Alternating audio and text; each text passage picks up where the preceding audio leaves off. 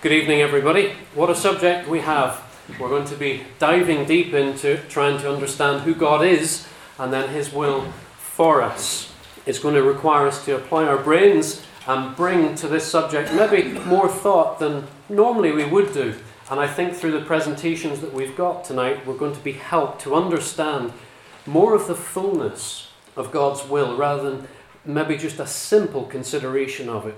I'd like you to turn with me to Matthew 26. Matthew 26, we're going to take a few verse readings from this if you have a Bible. By all means follow, if not, then just listen. Matthew 26 should really be read in its entirety, but we don't have the time for that. So we're going to take selected readings, and then you might want to keep it open just to refer to later as we say something about it in due course. Matthew chapter 26, verse 1. Now, when Jesus had finished saying all these things, he said to his disciples, "As you know, the Passover is 2 days away, and the Son of Man will be handed over to be crucified." Then the chief priests and the elders of the people assembled in the palace of the high priest, whose name was Caiaphas, and they schemed to arrest Jesus secretly and kill him. Then go down to verse 14, please. Then one of the 12, the one called Judas Iscariot, went to the chief priests and asked, "What are you willing to give me if I deliver him over to you?" So they counted out for him 30 pieces of silver. From then on, Judas watched for an opportunity to hand him over. On the first day of the festival of unleavened bread, the disciples came to Jesus and asked, "Where do you want us to make preparations for you to eat the Passover?" He replied, "Go into the city to a certain man and tell him, 'The teacher says, my appointed time is near.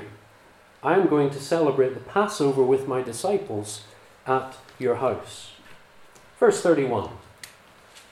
Then Jesus told them, this was after he'd had his meal, then Jesus told them, "This very night you will all fall away on account of me, for it is written, I will strike the shepherd, and the sheep of the flock will be scattered." Then verse 36, and this will be our main focus. Then Jesus went with his disciples to a place called Gethsemane, and he said to them, "Sit here while I go over there and pray." He took Peter and the 2 sons of Zebedee along with him, and he began to be sorrowful and troubled. And he said to them, "My soul is overwhelmed with sorrow to the point of death. Stay here and keep watch with me." Going a little farther, he fell with his face to the ground and prayed, "My Father, if it is possible, may this cup be taken from me, yet not as I will, but as you will." Then he returned to the disciples and found them sleeping. "Couldn't you men watch with me for 1 hour?" he asked Peter. "Watch and pray so that you will not fall into temptation. The spirit is willing, but the flesh is weak." He went away a second time and prayed, "My Father, if it is not possible for this cup to be taken away unless I drink it, may your will be done." When he came back, he found them sleeping, because their eyes were heavy. So he left them and went away once more and prayed the 3rd time, saying the same thing.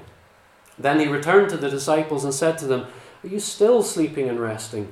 Look, the hour has come, and the Son of Man is delivered into the hands of sinners. Rise, let us go.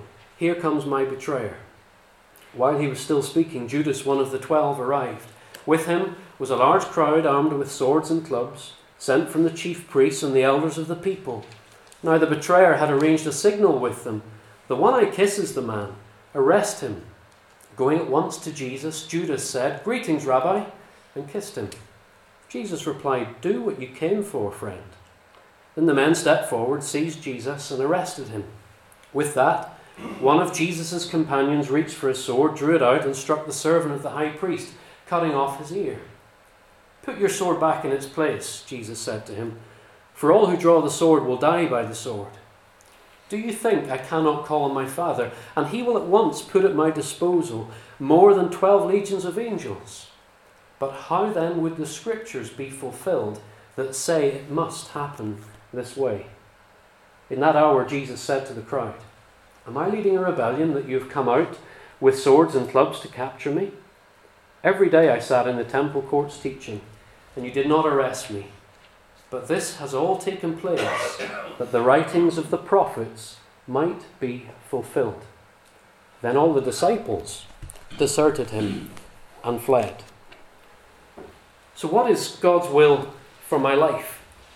The wise man who wrote the Proverbs, with the help of God, said this: many are the plans in a person's heart, but it is the Lord's purpose that prevails. God does not give us detailed knowledge about our futures and everything that is in them. He gives us a grand look as to what he has promised, and there are things in Scripture that are absolutely set in stone that believers in the Lord Jesus Christ can look forward to. But the specifics of the things of our lives are not given to us as we look at Scripture. He doesn't fully explain why he does what he does. If you think about it, he has every right not to tell us that because of who he is. He's God. He is the one who made us. There is an infinite difference between the one who made everything and everything else that has been made. We have to keep that in mind in our subject tonight. But it doesn't stop us asking legitimate questions about how God's purposes impact our lives. And in particular, maybe those major life-shaping decisions and the questions that we might have as we go through life. What job should I take, or what career will I pursue? Where should I live? Am I to marry? And if I'm to marry, then who might my marriage partner be? And other things that are major decisions in life. We ask questions, and we want to know as Christians from God what is best. And the challenge for us then for tonight is to see that God has a grand scheme, and that's my task. And we bow in awe of what it is that God is doing. But realize as well, he gives us instructions, and Dave's going to take us there, to live day by day as we seek guidance from him. God operates in ways that are beyond our ways of operating. Just track with me on this a little, if you will. He's not confined to space and time.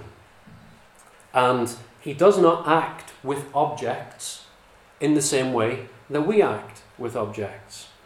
God is self-existent. God is self-sufficient, and God is self-determining. There is nothing that influences God. He is who he is.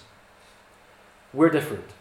Now, we usually think about God causing things in the same way that we cause things, which is usually in a linear fashion because we're constrained to space and time and things happen in an order. That doesn't apply to God. So in this whole subject, if we come with that sort of thinking, we're bringing our human limitations to apply to the subject, and that limits who God is. And we should be careful not to restrict God's operation by our limited understanding. Now, let me say this.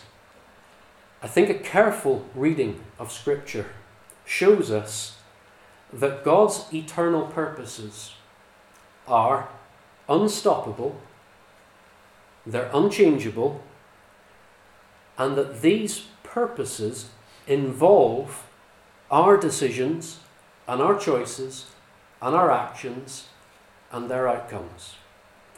The challenge is how to understand that.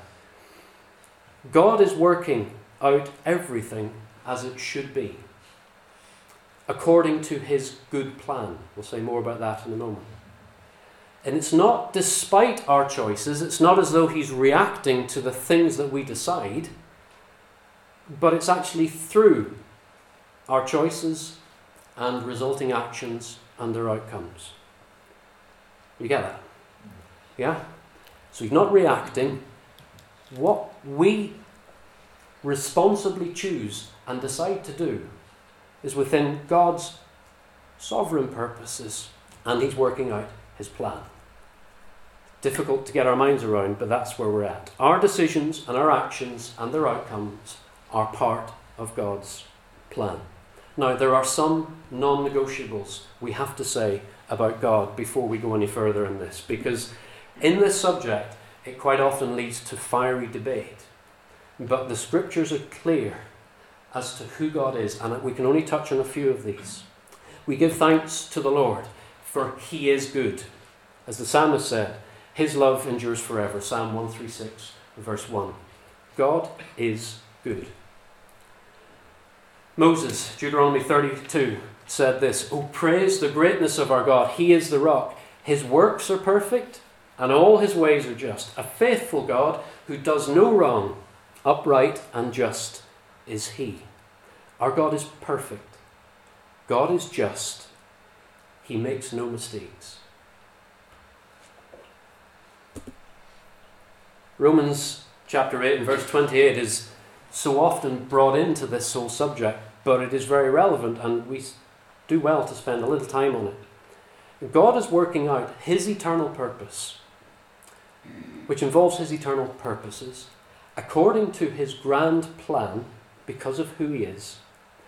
And the remarkable thing for us as believers in the Lord Jesus Christ is that he has shown us that it's for our eternal good, though we're undeserving of it, and it's for his eternal glory. Romans chapter 8 verse 28, start into one of the greatest chapters in all of the Bible. It says, "And we know that in all things God works for the good of those who love him, who have been called according to his purpose." So his purpose is in that, and it's all for the good of those who love him, who've been brought to see who he is. Now I want to say something about God's sovereign will here, and this is really my element of exploring God's will. It's like standing back as far as we can, which we can't because God is bigger than we can stand back, and seeing something that is just huge from beginning to end, which also doesn't work because God is eternal. But we're taking the wide lens here. God's eternal purposes are what he has decided to do because he is sovereign over everything. Sovereign means that he has continued gracious care for his creation and governance over it. Also in the book of Deuteronomy, as Moses was encouraging the people of Israel who are about to go into the promised land, God had said, that's your end point. Things happened on the way that seemed to stall it, but this was all in God's plan. And they're going in, they're not going to know exactly what every day is going to hold for them, but God has said, we're going to drive out the nations, and you're going to possess it. What that looks like day to day is not clear. So God tells us things on the grand scale quite often, and we have to step into them day by day to experience them. But this is what he said, and this is important. The secret things belong to the Lord. This is Moses who spent personal face time with God. But the things revealed belong to us and to our children forever, that we may follow all the words of this law. So Moses has just recounted the law that God had given to govern the people of Israel. And he says, look, God has secret things, and he's not telling us about them. They belong to him. They're his. But what he does tell us in terms of instruction is for us to pass on and to live out. And Dave's going to take us there in a moment, I hope. Private property. No trespassing. God's sovereign, or our sovereign God's decrees, are the things that he has set in place, and he reveals something of them to us in the scriptures, but not everything, because we cannot compute how God manages everything that happens in the universe. It's just beyond us. So we have to come to a point of acknowledging who God is and worshipping him and saying, all right, you're greater than us. Thank you. And I will trust you with what you have shown me. God had also instructed the people of Israel, if we use them as an example in Leviticus chapter 19 and 20, and also in Deuteronomy 18, very severe instruction against people who would be fortune tellers. Those that would go into spiritism and so on. Don't do it. In fact, you take those people out. You remove them. One of the most serious punishments for sin among the people of Israel is private property. You don't trespass. Steer clear and accept who God is. Now, God's decrees, if we can use that word, a decree is a decision about something that is lasting. His decrees are unchangeable. I've already said that. It's because God himself is unchanging. I, the Lord, do not change, he said. God is not affected or influenced or coerced by anything outside of himself. we're really struggling here, aren't we? But this is our God. We're used to being coerced. Even when we think we have free will, come on to that in a moment, there still is influence. That means that our choices really are still a coercion. Now, let me illustrate this. You might have heard the phrase, if you read the Bible at all, or it's even sometimes used in common parlance, the decrees of the Medes and Persians. The Medes and Persians. There you go. That's one for the archives. So then, let me try that one again. You've heard of the decrees of the Medes and Persians, yeah? I can't even remember what I said, but it was amusing. Now then, stick with me. We needed something to lighten this up. You've heard that phrase, something is set in stone, is effectively what it is, yeah? Now that actually comes from the scriptures. You go back to Daniel 6 and 15, and there's that reference made to it. Something that is decided by the sovereign ruler over the Babylonian Empire at that time, Medes and the Persians, and it was set in stone. Now it would never be repealed. Now you go to the book of Esther, just as an example, and there's a decree that is put out that says, go and annihilate the Jews. And then there comes another decree later in the book that says the Jews are allowed to defend themselves. It's because the sovereign ruler had been, in a sense, duped into issuing the decree to get rid of the Jews, realised the folly of that and said, oh, we can't undo it, so I'll have to do something that, in a sense, balances it out. Now, so a decree stands. Same thing with God, but God makes no mistakes. So he never has to issue another decree to balance out something that he might have got wrong. If our God makes mistakes, then we might as well just give up. God works and acts on objects and situations and causes things to happen. As well as, what we see from Scripture, I think, is permitting the unrestrained agency or action of his creatures to achieve his eternal purposes. So he acts positively, or he permits, on occasions, that which he does not desire. We'll leave that one to Dave. Matthew 26, you're wondering, why on earth did we read this? Let's go through this. Jesus knows, from the beginning of that chapter all the way through, of the inevitability of his betrayal, his abandonment by his disciples, of his crucifixion, his burial, and ultimately his resurrection. He knows that is what is said. It's in the eternal decrees of God that this is going to happen. They will happen because God has set them in stone. At the same time, we've read, just briefly, that you have Caiaphas and the Jewish religious leaders, and they link up with the political leaders, which would be Pilate and the Romans. And you have Judas. And you have the disciples. Some of them are involved in conniving, and they're just getting together to scheme and to plot, and others are just reacting to circumstances, making decisions like the disciples to run away. You see that Jesus has this knowledge that God has a grand plan, but yet Matthew masterfully in chapter 26 keeps this tension going all the way through of how there is this grand plan. You need to read the rest of the chapter to see it, at the same time as people are making responsible decisions and actions that impact their everyday lives and eventually end up with Jesus and his crucifixion. Now this brings us to the challenging topic of God's sovereignty and human responsibility. That God is sovereign over all things at all times. He has ultimate control of everything according to who he is and his eternal plan. But at the same time, the scriptures make it clear. Throughout the scriptures, we see God being sovereign, but we see human beings making responsible decisions for which there are consequences and outcomes and for which they are held accountable. Now, we like to discuss this as either or. Which is it? The two go together. We can't reconcile them in our thinking properly, but they go together and they run through Scripture. That God is sovereign and people are making all the time responsible decisions and choices. And we see that in Matthew chapter 26. If you come to Acts, after Jesus has been crucified and has given his life for sinners, and he's been buried and he's been raised and he's gone back to heaven, then the disciples go out. On the first day that they start preaching, Peter stands up in Acts chapter 2. Notice the tension. but notice both together. Jesus was handed over to you by God's deliberate plan and foreknowledge, and you, accusing the Jews and the Jewish leader, you put him to death. God's sovereignty, human responsibility. Acts chapter 4, we see the disciples gathering for prayer because there's a need for it. And they pray to the sovereign Lord, it says. Herod and Pilate met with the Gentiles and with the people of Israel to conspire against your holy servant Jesus. That's what we read. They were active in that.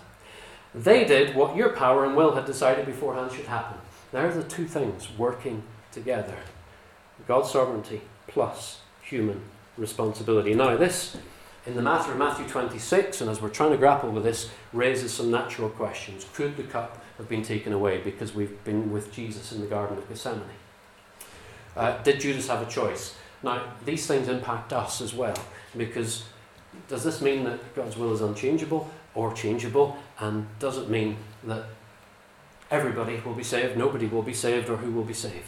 These are the sort of questions that we have to try and tackle. Could the cup be taken away? Jesus prayed first.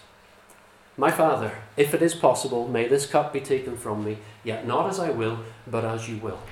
Did you notice the change?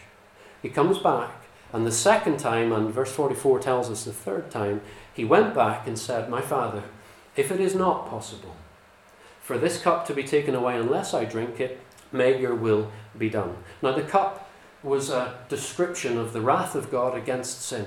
That God the Son had come into humanity to absorb into himself so that sinners could be forgiven for their sins by believing that he was the one who satisfied God's wrath. Notice that Jesus, who is fully God and fully man at the same time, the person Jesus, goes knowing what God's grand plan is, but at the same time is saying, is there another way? Because this is just horrific to contemplate. He gets the answer. And he goes back, he says, if it is not possible, it's not resignation to the fact, this is affirming that God's sovereign will must be done. So that's an important shift that we see in Matthew chapter 26. That Jesus, the person, God and man, comes knowing what God's plan is, but comes in the reality of what that's going to mean for him, and he comes and he submits himself obediently to do the will of God as a man. We have that there to delight. Notice also something else. Jesus said to them, how would the scriptures be fulfilled that it must happen this way? Peter, you're trying to take somebody's head off and you've just taken their ear off. Look, the scriptures have said it's going to happen this way. Now this wasn't just that prophecy was God seeing down the tunnel of time and saying, oh, that's going to happen, so I'll write about it. God knows all things at all times. So God does not know nothing. God does not know nothing. What does that make even sense? My words are now not working. Let's move on. You get my point. That God has written prophecy because it's part of his plan. It's there. And Jesus knew it, and he knew it would be fulfilled. Now he went through because there was a joy, and that involves us. For the joy set before him, he endured the cross. What can we learn from this? That sometimes there are things that we cannot know. We're not Jesus, so we cannot know everything about the details of the outworking of God's great plan. But what we do know is that God is working out a good thing for us and for our joy and for his glory. And when we can understand it, we bow and worship and we live an obedient life. And Dave's going to take us there in just a moment. What about Judas? Did he have a choice? What about my friends and family that I'm concerned about, that I wonder if they're saved? Are they going to be saved? Are we mere puppets? All these questions come in and we just don't have the time to deal with it. But very quickly, none of us exercises free will in the way that we normally bandy around the term free will. We normally think of free will as completely uncoerced decision making, but we are always affected by internal and external influences. We're not really people who make a free will decision. There's always something that constrains us given the options of the circumstance.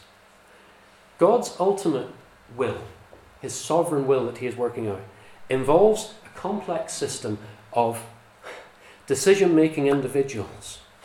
And that system is just beyond our capacity, and we must respect him and leave him to do it. Now in that, God has made some decisions. We cannot know who will be saved and who will not be saved. That's God's private, no trespassing domain. That's what Scripture tells us. I've put this text up and I left it there for a while because Paul gets there in Romans chapter 9.